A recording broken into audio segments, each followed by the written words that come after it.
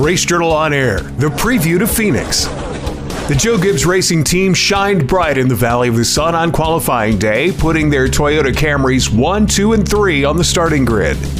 Kyle Busch picked up his third career pole at Phoenix International Raceway. Yeah, it certainly was a good day for us here today. Unloading off the truck, everything seemed to go real well, and couldn't be happier with the Skittles Camry and the way the guys did.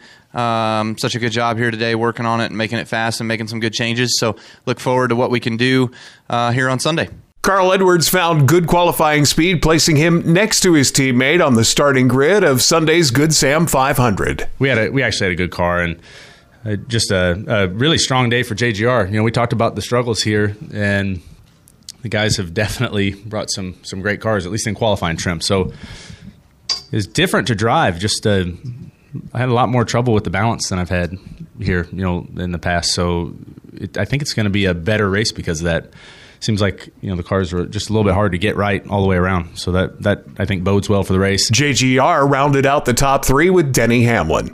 A dark cloud fell over the 48 team of Jimmy Johnson during his qualifying run with a crash.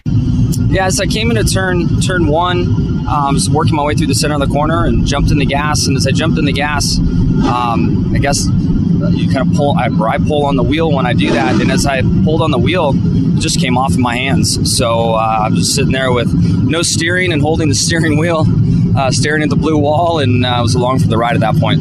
The six-time champion is taking the blame for the failure. I've always believed that my belts, my Hans, my helmet being buckled, and my steering wheel is my responsibility. And members on the team say, hey, this one's on me. And that's not the case. It's the driver's responsibility to make sure he's safe. And those 3 or 4 connection points are, my lifeline. So this is on me. The Good Sam 500 broadcast live Sunday at 3:30 Eastern on Fox. Be sure to check out Cheers and Jeers, the Friday Top 10, and exclusive pictures from RJO's Eddie Laub at RaceJournalOnline.com. Race Journal On Air is a presentation of Race Journal Online, copyright 2016.